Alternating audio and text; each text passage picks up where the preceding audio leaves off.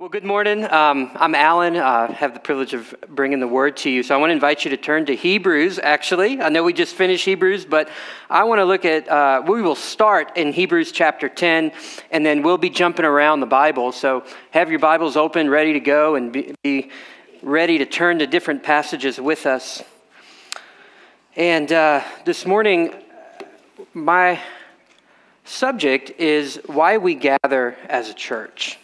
And this is part of a series we're doing called Build. And this comes from Jesus' statement that he said, I will build my church and the gates of hell will not prevail against it. And Jesus' commitment to build a group of people and what that should look like is an amazing thing and an important thing and a very relevant thing for the times in which we live. As Pastor Billy mentioned, one of the things I've appreciated about Eric's leadership is he says, almost in passing sometimes, but about the gift of Sunday. And just hearing that has been a blessing to me, whether that's praying with the worship team or giving announcements or whatever. He's used that phrase a few times. And that has just been a helpful reminder that, yes, this 10:30 to 12 is a gift from God to us to be able to gather together with the people of God. And so that's the title of the message, Why We Gather, the Gift of Every Sunday. And as we come to this, I want you to know, in some ways it's an awkward subject to preach because you're here. So it can seem like, well, I'm preaching to the choir. We're talking about why we need to come to church to a bunch of people who are already at church. My goal is not to try and convince. I have different intentions. I hope that we'll be able to think about this time together in new and more biblical ways. To think about, why do we do this? Why? I'm so glad you're here, but let's round out our thinking to be more biblical, more holistically biblical about the importance of this and what God is inviting us to do when we come together as a church. So I think there are great things in store for us as we mine out some of the things the Bible instructs us on this. So we'll begin in Hebrews chapter 10 and verse 24 to 25. And if you didn't get a set of notes, Phil Claybrook out there in the foyer will have some, but hopefully you have some of the notes there. All right, verse 24 says, And let us consider how to stir up one another to love and good works, not neglecting to meet together, as is the habit of some, but encouraging one another.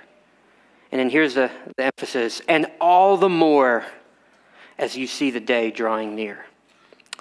Lord, we've looked at this passage a few times over the last few months, and we want to revisit it again and make sure that we are hearing what you would have us to hear from it.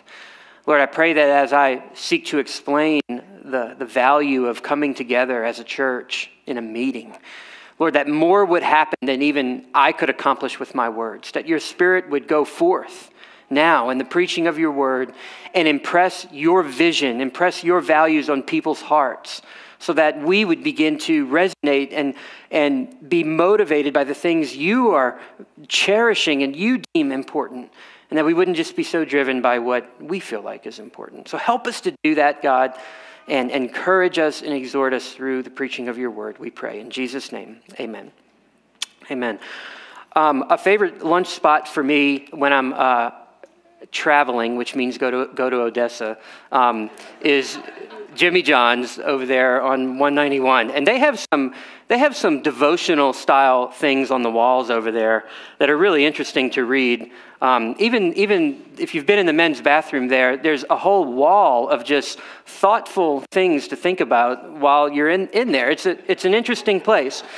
And one of the things on the wall is this thing that's titled 16 Things It Took Me Over 50 Years to Learn by a guy named Dave Barry, a nationally syndicated columnist. And number 2 on the list is the following statement. If you had to identify in one word the reason why the human race has not achieved and will never achieve its full potential, that one word would be meetings. Meetings. Now, while you may feel that to be very true in the work world, is that true in the church world? Now, I'm not a fan of meetings just for meetings' sakes. or just inefficient, pointless meetings or poorly run, disorganized meetings. I get it. I don't like that kind of stuff either. But what about the meeting, like this meeting? Is it time for the modern church to move on from this? I mean, why do we actually gather together? In 2020, COVID forced pastors and churches everywhere to really think about these things in a way that we've never had to before. And, we were fine back then, temporarily suspending services and shifting to online for a season. But we had to ask, okay, at what point does not gathering together in person become unfaithful to Scripture? Could this just continue perpetually, that we never gather together except over a live stream? Can we be faithful to Scripture if all we ever do is virtually gather online, but never actually physically gather? I mean, asking a more fundamental question, why gather at all? Aren't there better alternatives? So we can think, well, why do we gather? Well, we gather for the preaching. Well, I could listen to preaching online. I can listen to world-class preachers in a second. I can pull them up on my phone and listen to great preaching. Well, it's for the Bible, right? We love the Bible. Well, I can read my Bible on my own. Is it for fellowship? Well, I can gather with friends at someone's house or a coffee shop, and we can have church there too. Is it for the singing? Well, I can make a Spotify playlist of my favorite worship songs played by better singers and musicians than would be found in any local church. So is that why? In other words, if the only reason we attend is for those things, we can probably find better and more efficient ways to do each of those, and very quickly, Sunday morning would become irrelevant. But that mindset is very materialistic, very consumeristic. It's more driven by individualism and finding ways to suit my likes and my desires and interests. It doesn't really have anything to do with what God may be calling us to. But this text warns us about slacking off when it comes to gathering with God's people. It argues back with Dave Barry and says, no, wait, there is one meeting that is non-negotiable. Every other meeting may, in fact, be hindering human progress, but not this one. This is the one meeting we were made for, to use what Pastor Billy's been saying the last few weeks. And the moment we deprioritize that, we will become a spiritually endangered species. This is why Hebrews has so many warnings and encouragements and exhortations. We don't want to make shipwreck of our faith. The writer of Hebrews, we saw that when we went through that book, doesn't want us to make shipwreck of our faith. He wants us to endure to the end, and don't we want that?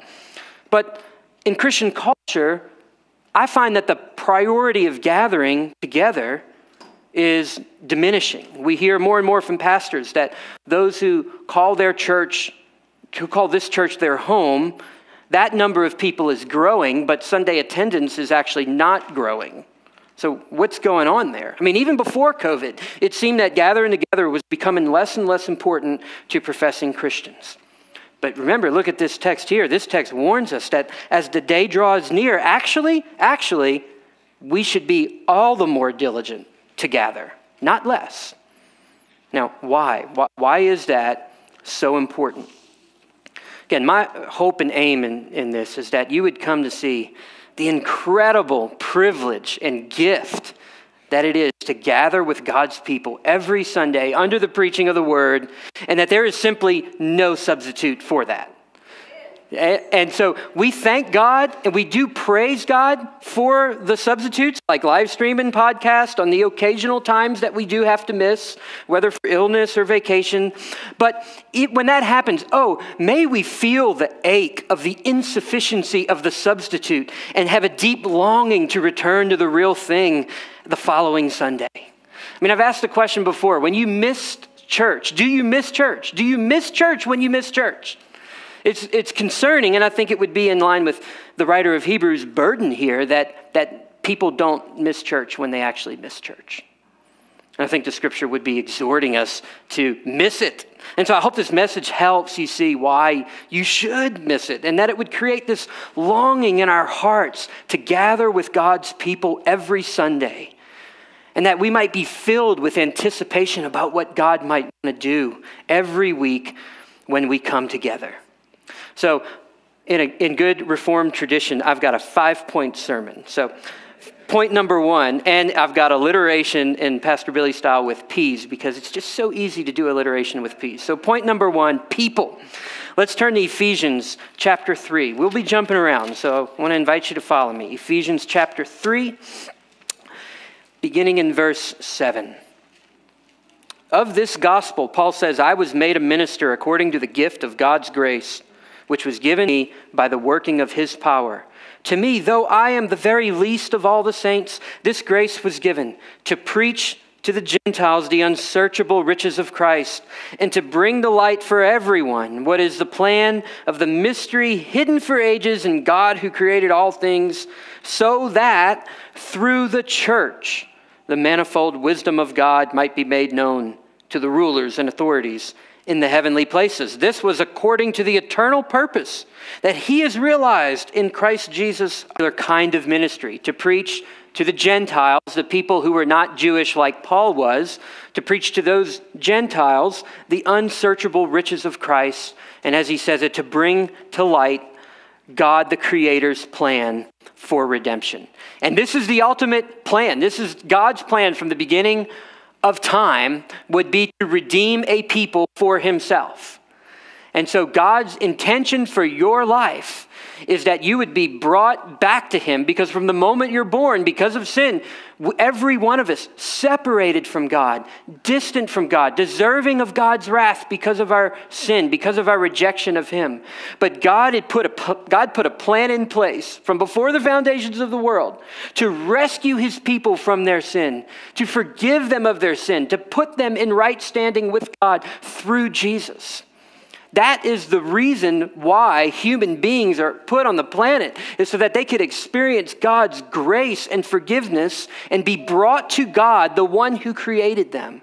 Apart from that, life is empty and meaningless and has no purpose. So if you're experiencing the reality of meaningless, empty, purposeless life, God gave Paul that message, was verse 10, so that through the church, now that's interesting, not just individual converts, but that through the church, that is the gathered converts, something would be made known through them. And that plan for God to make his message known, verse 11, was according to his eternal purpose. So think about that for a moment. The church is not an afterthought. It's not God's plan B when his efforts with Israel just failed. No, this was God's design from the beginning of time to establish for himself a people who would declare a certain message of redemption to the world. This is the very message Paul was entrusted with, but notice his delivery of that message was not carried out in isolation as a mere individual. Notice how it's connected to the church. Paul was not a Rambo-type Christian on a mission from God, going around and conquering things by himself as a Lone Ranger guy. No, he saw his crucial role in the context of God's larger purpose to establish an institution called the church. More specifically, as we've seen in the last 2 weeks in the messages, more specifically in the context of Ephesians 2, that would be the local church. Local churches that God establishes to be outposts, scattered outposts of his kingdom, occupying enemy territory in all nations. That's God's design, that through the church, the manifold wisdom of God might be made known. And God used individuals like Paul, sure, but his ultimate plan and intention was to display himself not just through a random scattering of individuals, but to display himself through the church, through a corporate community. And as we saw from the last 2 weeks, again, those are local gatherings of people who gather together in his name and under his authority. These actual gatherings or assemblies are what make up the visible display of God's manifold wisdom. Amazing. So that's big picture what God's intention is for the church. Now that has to happen somewhere. So now let's turn to 1 Corinthians 11 for point number 2, the place, the mandate to gather together. We won't read all of 1 Corinthians 11. I know Pastor Billy was in this chapter last week. I encourage you to take a look at it. But in this chapter, in this whole section of the last part of 1 Corinthians, Paul is giving the church instructions about when they gather. And what I want you to see is that 5 times in chapter 11, he uses this phrase, when you come together. So you can see it in verse 17, when you come together. When you come together. Verse 20, when you come together. Verse 33, so then my brothers, when you come together. Verse 34, that when you come together, it will not be for judgment. There's all these references. See, the early church wasn't just made up of everyone who considered themselves to be a believer. Sure, we're all part of the universal body of Christ. It's wonderful. Thankful for other churches that are gospel preaching around town. We're glad to have more outposts of God's kingdom proclaiming God's truth. We're not the only ones. Praise God for other churches who are doing that. But the church is, and that would be the universal, but in the people in the letters were actual churches that actually came together, which is why he says 5 times in chapter 11, when you come together. In other words, they assembled regularly. They had a time, we learned from Acts, on the first day of the week, that they gathered together physically in one location. And the New Testament instructs us about what that should look like and how one ought to behave in the household of God, how we are to build one another up using spiritual gifts, 1 Corinthians 12 to 14, how we are to pray and worship and give of our finances. The Bible instructs what should happen in the gatherings. These are not modern inventions, actually. They're actually rooted all the way back to the Old Testament, where going back to God defining his covenant community back then, God's people, see, they gather themselves together under his rule and reign to hear him speak and to submit to his authority. That's what happens. In our time, a gathering at all. You don't have to be together physically to be a church. Why not just have an internet church? Why not just have internet-only church membership? I mean, can a group of Christians be considered a church if they never actually gather together physically as one body, as one assembly? Biblically speaking, they can't. Now, they may have to split up in times of persecution, or they may be experiencing persecution. They can only, like in China, they can only meet in numbers up to 100. And so what they're saying that has caused is lots of churches to be planted. So now you have more churches. Rather than having one huge mega church of 1,000 people, why not have 10 churches of 100 if that's the restriction? You see, so thinking of, even in times of persecution, are we thinking in terms of church planting? So other size restrictions, it may be laws about because of the virus or whatever. But the church, we have to understand, the church is the people who gather together within the forms and structures that the Bible establishes for that gathering of people. As soon as you eliminate gathering, you eliminate church. So Jonathan Leeman, in his very excellent book on this subject, One Assembly, says, what is a church? It's an embassy of Christ's kingdom. It's a group of Christians who together identify themselves and each other as followers of Jesus and as the church through regularly gathering in one place at one time in his name, preaching the gospel and celebrating the ordinances. The people become a people by regularly assembling in one place. Obviously, they remain a church when they're apart. We're not just a church during this moment. We remain a church when we're apart, but only by extension of the fact that we do gather together regularly to be the church together. And by extension of that, that's why we can say we remain the church Monday through Saturday. You take that piece out of it, and if you no longer gather or assemble, then really you're no longer a church. See, gathering together under Christ's authority on a regular basis is what makes them a church, and it's what keeps them a church, even when they're apart during the week. And so part of what constitutes them as a local church is the fact that they're gathering together on a regular basis. You unhitch church from gathering, then why meet at all? And then church becomes whatever we define it. Church can be just a group of friends meeting together in the park for a Bible study. Well, that's the church. Is it? Is it though? God makes it very clear, the Bible makes it very clear that there are structures that God intends to shape and form his church, marked by qualified pastoral leadership, marked by baptism and the Lord's Supper, marked by indications of inclusion in a particular church for whom the pastor must give an account, for whom you must give an account to certain people. It's not this ill-defined community. If we don't get this, church membership really won't make sense to us. We'll think that being a part of the universal body of Christ is sufficient for belonging to a church. But think about it. All of the New Testament's instructions about what the church is to do and who it is to organize itself under, they really can't apply if there's no way to tell who's in and who's out. Pastor Billy did an excellent job last week teaching on church membership. See, biblically speaking, the local church is not a nebulous blob of ill-defined edges all around it. No, the church is an entity with a defined boundary marker, and those that live and exist within that boundary are bound by certain commitments to one another. They have submitted their lives under the authority and structure that the New Testament establishes for their own good and growth. And part of their responsibility in that new covenant community is the responsibility to gather together under the authority of God's preached word. Man, guys, think about what a privilege it is to gather together to hear God speak to us. We love to say, when the Bible speaks, God speaks. This is a moment unlike any other. I mean, we preached on this a few weeks ago, the priority of preaching in the life of a Christian.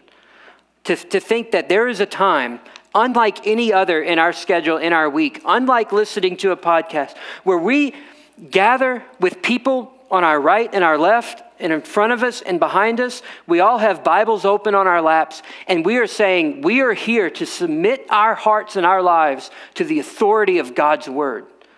What a privilege that is. What a statement that makes. What a way to say that we as Christians recognize God as our authoritative voice. And we bring our hearts and lives in submission to him every Sunday when we gather.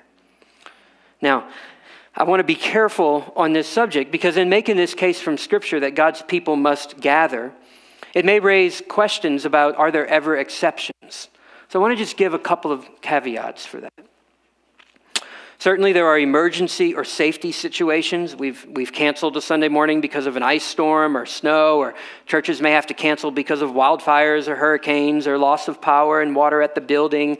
I think the initial stages of COVID fit into this category where there was a lot of unknown things and things were new.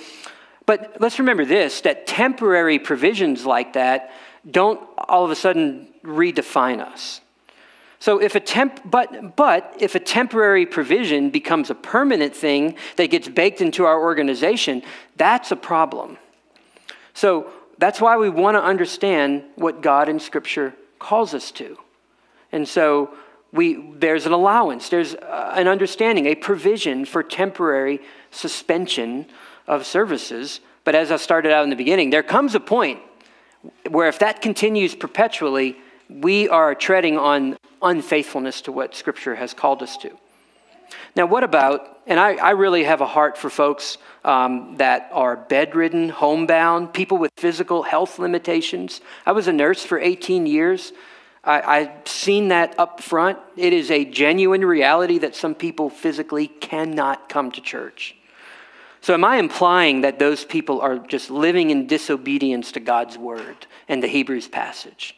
What do we do with that? And that's where I would say praise God for technology in the time in which we live, because that technology can be used to serve them. And I'm happy that we are able to use technology to serve them. And as I've talked with those kinds of folks, they are so grateful that we have technology that can serve them, that they're able to join by live stream on Sunday mornings. But as is always the case with technology, a good use of it for one person can become an abuse of it for another person. And what I've learned actually from talking to those in our church who have these kinds of physical limitations that make it literally impossible for them to come, is that they have a deep longing that they could be here with us in person.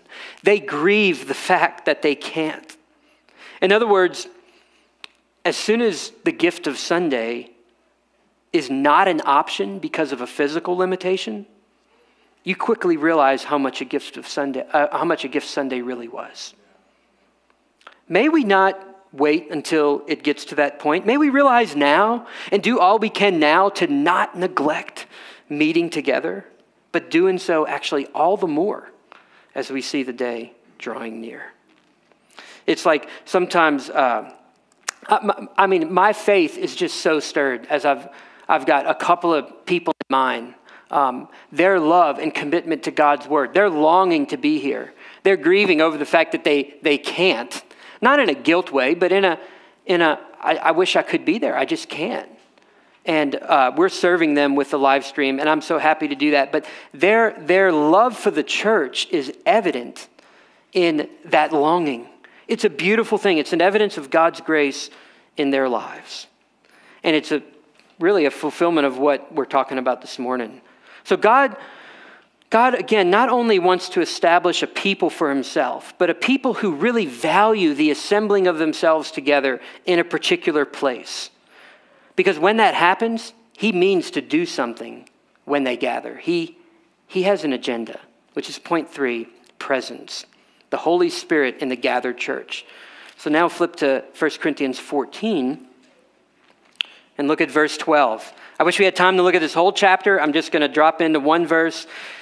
Paul says, so with yourselves, since you are eager for manifestations of the Spirit, I think there's a mild bit of sarcasm in Paul's voice when he says that, strive to excel in building up the church. Now, Paul spends this entire chapter talking about how people should behave when they gather together for church. In verse 12, he talks about manifestations of the Spirit. Now, contextually, he's talking about spiritual gifts and how they operate when the church comes together. And notice the connection that he makes between manifestations of the Spirit and building up the church.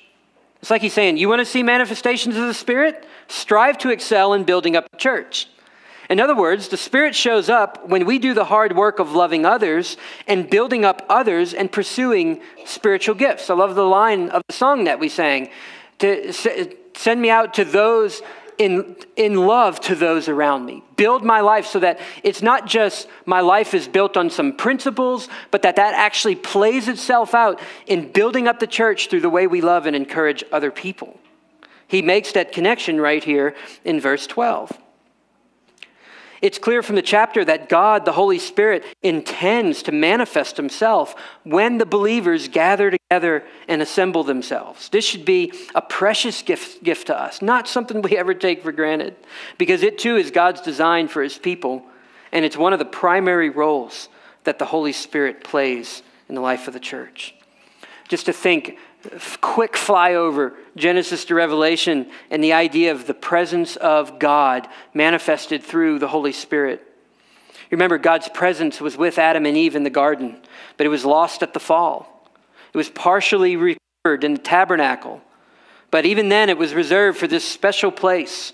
And so this temple system was a physical place where God would manifest himself, most especially in the Holy of Holies, which could only be accessed by a high priest at a certain time of year. God's people all along would experience his presence, but they would have to do so from a distance, mediated by a high priest and sacrifices, seeing the smoke rise in the distance as a sign that God's wrath has been turned away. He is pleased. My sins have been atoned for. The presence of God's taken place over there in that tabernacle as they stand on the outside watching it. This system, which was temporary, eventually fell into disrepair. And whatever sense of the presence of God they had was lost again. God's people longed for the promised day when God would restore his presence to his people. Well, finally enter Jesus Christ. Christ would come, and with him the promise of the Holy Spirit and the inauguration of a new and better covenant made by his blood. Hebrews unpacks this throughout the course of the book. In the gospel, Jesus renders all of the sacrificial system, everything that came before him, to have been fulfilled as he is the true and better priest, the true and better sacrifice, the true and better temple. He initiates and brings in a covenant that replaces the old, that fulfills the old and everything that it anticipated and pointed to. By that, Christ's coming marked the return of the lost presence of God to the people of God. In Jesus, in the outpouring of the Holy Spirit at Pentecost, we have the return of the lost presence of God to the people of God, only now it's way better. It's not restricted to a holy of holies. It's not restricted to one man. It's not confined to the bounds of a sacrificial system. Jesus opens the way to the presence of God. When we assemble, he is with us in our midst. Every time we gather as a church, we have the chance to experience this presence of the living God with his people once again. He's with us. A room full of people with Bibles on their laps is itself a faith builder. These people sitting and listening to God's word. He's at work when we sing together too, isn't he? Mark Dever says, when we hear one another singing the same words all together, there's both a common melody and a diverse harmony that expresses the unity and diversity of the local church body in a way that encourages us to press on together. Yes, it does. He does this through prophecy. Wait, back up on singing. I remember after we started meeting again, this would be a whole message, you know. When we started meeting again, a consistent feedback we got was, it was fine to hear the worship on the live stream, but when we're in this room and we hear the voices of the church, oh man, my faith is built. I'm stirred. Like you know what so-and-so, brother so-and-so, sister so-and-so is going through, and you hear them singing these lyrics, man, your faith is stirred. See, something happened. That's what Deborah's getting at. Hearing that encourages us to press on together. Our faith is built when we hear one another singing. We talk with the guys in the sound booth. We want to mix sound in a way that's full and non-distracting and compels people to want to sing. But the most important voice in the room that needs to be heard is not the worship leader or the backup singer or whatever. It's the voice of the congregation. May we hear one another singing because God intends to build our faith through that. He has a number of ways, actually, that he wants us to know that he's here with us. If we'll just have eyes to see it and ears to hear it. He's eager to manifest himself among us when we gather. I love this quote from Bob Coughlin in his excellent book, True Worshipers. He says, every time we meet, God is eager and able to do more than we can ask or think according to the power at work within us. That's Ephesians 3:20. He says, there are no normal Sundays. Love it. Just fresh opportunities to behold the glory of the Lord as we're transformed into the same image from one degree of glory to another. No normal Sundays. Can we agree to think that way about the gathering of God's people? Because God intends to manifest himself when we gather in a unique and special way through the songs we sing, through the preaching of the word, through the prayers we pray, through the ordinances we practice. God is manifesting his presence. Obviously, he's omnipresent, right? He's everywhere at once, but he is uniquely present when his people gather submitted to his word and around the gospel. Wonder of wonders, treasure of treasures, the gift of every Sunday. So this gets proclaimed in the ordinances. Point number 4, proclamation. When we talk about ordinances, we're talking about baptism in the Lord's Supper. Sunday mornings doesn't just identify the people of God gathered together in a particular place where they experience his presence. It is all of that, but it's also the context where his redemptive work gets proclaimed through the ordinances. And I'm getting this from 1 Corinthians 11. If you want to look at verse 26, it says in the instructions about communion, which we're going to share at the end of the sermon, for as often as you eat this bread and drink the cup, you proclaim the Lord's death until he comes. So think about that. Eating the bread, drinking the cup is a proclamation. And remember, you proclaim the Lord's death until he comes. That's not you individually. If that was the case, can you share communion in your house when you're by yourself? I mean, anything you do, you could, use that to help you remember the gospel. But that's not the Lord's Supper that Jesus instituted. That's not the ordinance of the church. What makes it the ordinance of the church is that in verse 26, when you do this, as often as you eat this bread and drink this cup, you proclaim, is that all those yous are y'alls. When y'all do this, y'all corporately are proclaiming something. The corporate nature of what you're doing is the proclamation that God has brought together a diverse set of people, unified them under the blood of Jesus, Ephesians 2, broken down every dividing wall, created one new man. And in that gets expressed when we share communion together, where we eat the same bread. We drink the cup together. There are lots of ways to practice it, but a personal preference, and I'm being clear, it's just a personal preference. I know other people can, they come down the aisles and they get it and they eat and drink on their way back.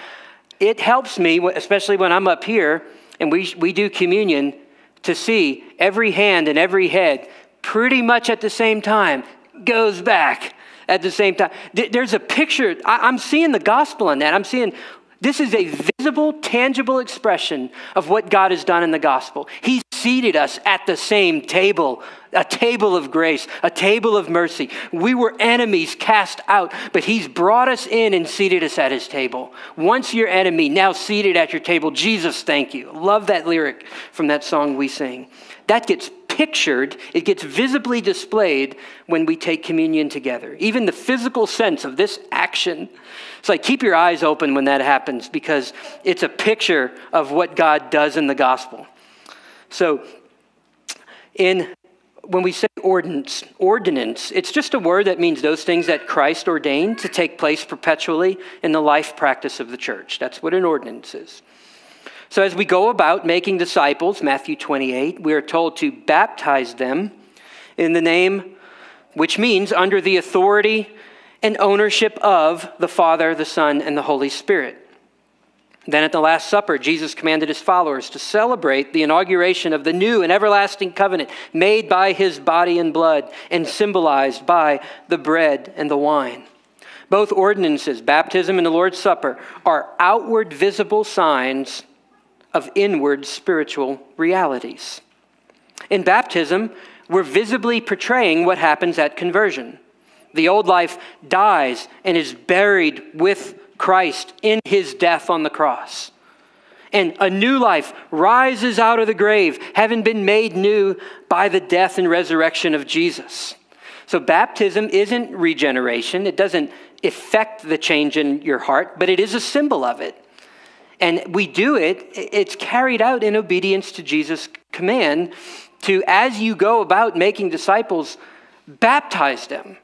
And there's other messages we've preached on baptism and all that the Bible teaches on that. So I'm not going to go into the modes of baptism and why the only way the word baptism is ever used in Greek in the Bible or outside the Bible is immersion. So I'm not going to go into that or make that point.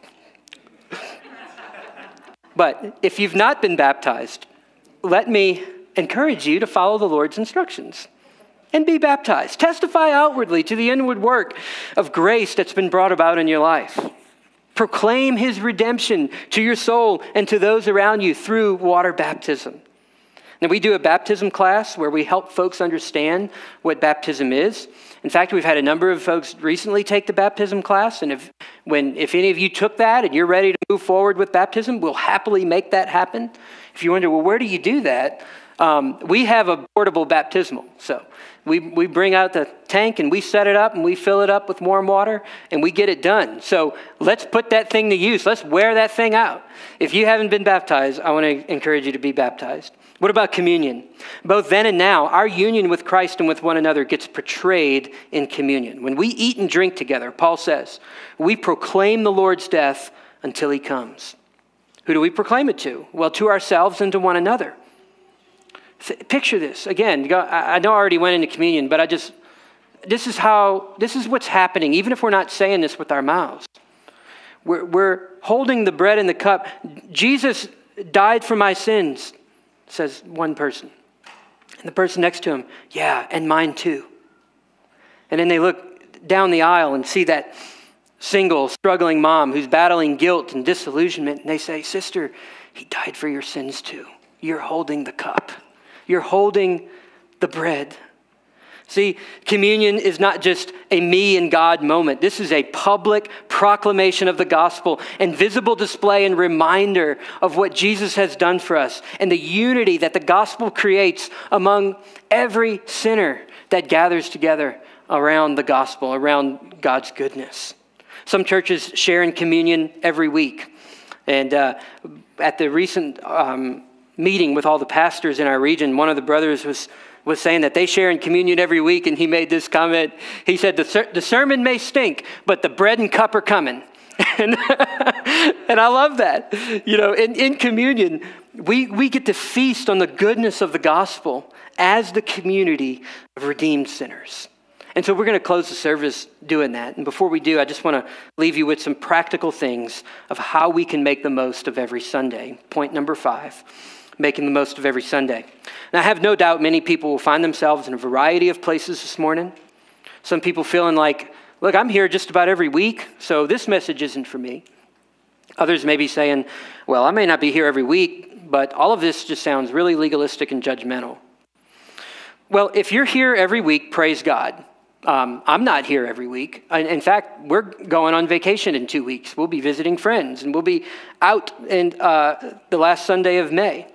So this is not the point here is not to get you to check the attendance box so that at the end of the year you get a gold star for perfect attendance. That's not the intention of this message. I'm aware, though, that you or I could be a regular attender, and Sunday can quickly become just an absent-minded routine that you no longer really think about, much less long for. Do you realize that you can neglect meeting together in your heart, even though your body is still showing up?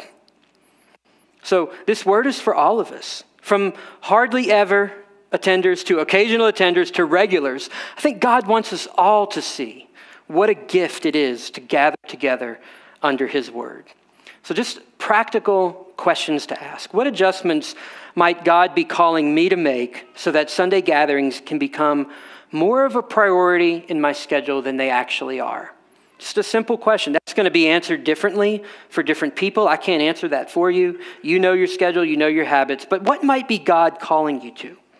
For some, the answer may be nothing, because there actually just isn't anything hindering my participation in Sundays. If that's the case, great. Praise God for that. Thank God for that. For others, some tweaks may be in order. And it's just good to let the Lord show us that. But for all of us, I've put some practical tips on the back of the notes for how to approach Sunday.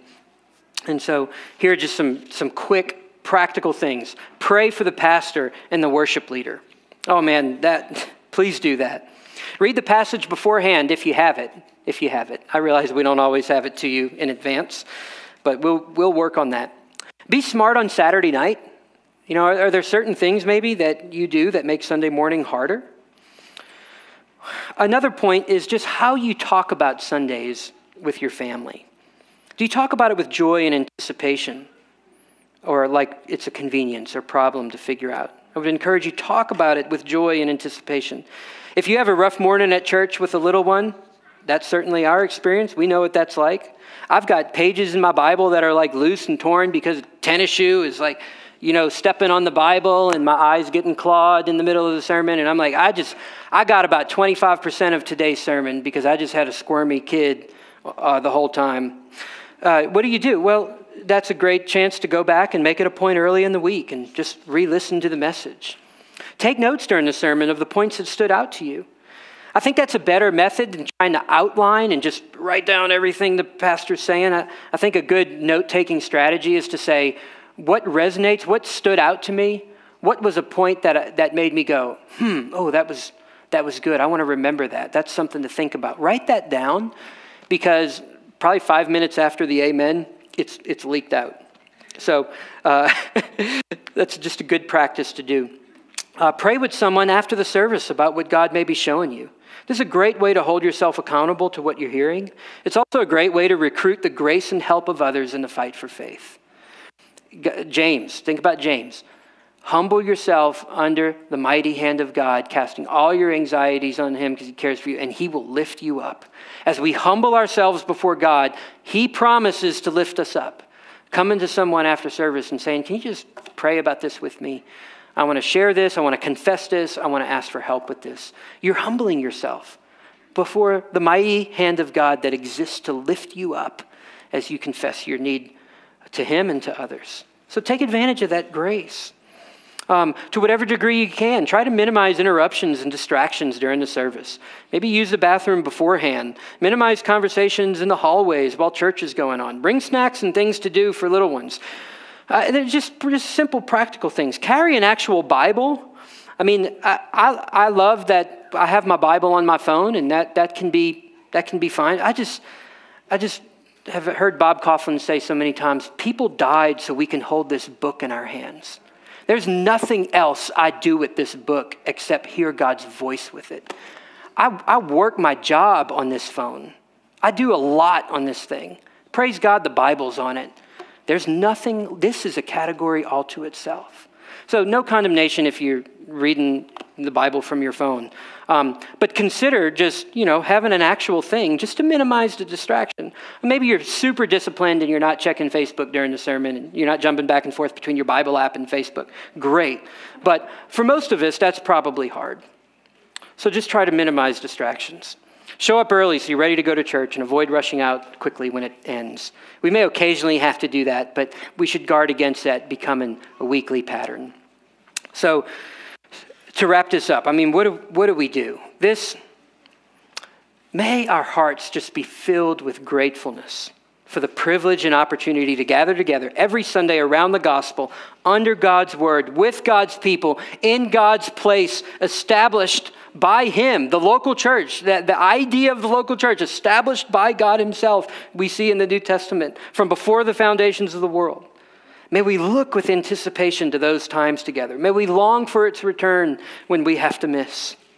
And if there may be a season, like we shared with you last week is going on in Nepal, where we have to temporarily suspend services, may it be as short as possible, and may we do all we can within reason to return as quickly as possible to gathering together. And may we never take for granted the precious gift of gathering together to sing the gospel and pray the gospel and preach the gospel and celebrate the gospel in the ordinances of the church.